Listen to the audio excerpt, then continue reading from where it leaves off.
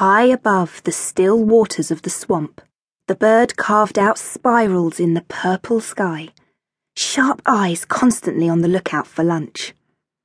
Warm air rising from the water caught under her steel blue wings, lifting her higher and higher towards the bloated orange sun. Suddenly, down in the swamp below, something caught her eye.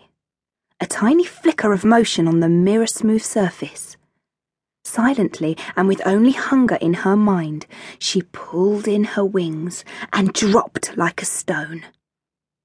At the last moment, honed by years of instinct and experience, she stretched out her wings to slow her fall. Just meters from the water, she opened her beak, ready to gulp down the fish that she could see. And then a glossy tentacle flicked out of the water, wrapped itself around her neck and dragged her under.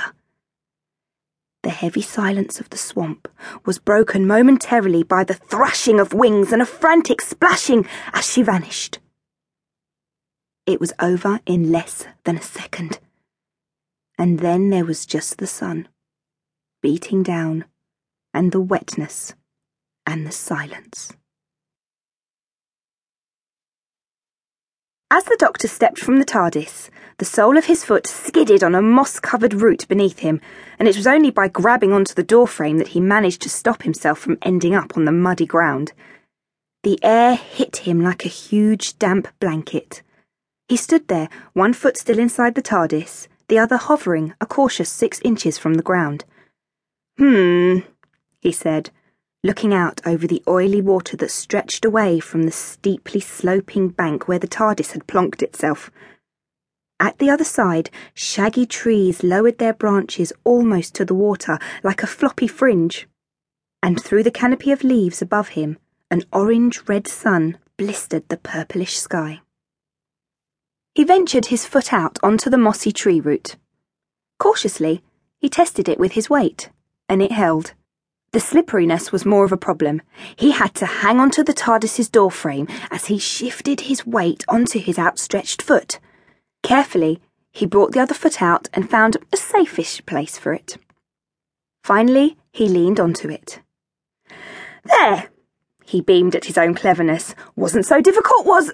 The doctor began to flail his hands around as his left foot started to slip and slide, and as his other foot decided to join in the fun, he instinctively grabbed for the open doorway to the TARDIS, which was a big mistake. With a creak and groan of roots and a deep squelch of mud, the TARDIS began to slide down the bank towards the water, and the doctor again began to lose his balance. "Wellingtons!" was the only thing he managed to cry out to Martha as he landed flat on his back in a spray of muddy water. He lifted himself up onto his elbows just in time to see his beloved TARDIS pause at the edge of the swamp before it tipped, almost as if it were waving him goodbye. There was an almighty splash, a brief gush of bubbles, and a massive wave that spread out across the swamp. And then the TARDIS was gone. "Wellingtons," he repeated in a disbelieving whisper. "Don't forget your Wellingtons, Martha."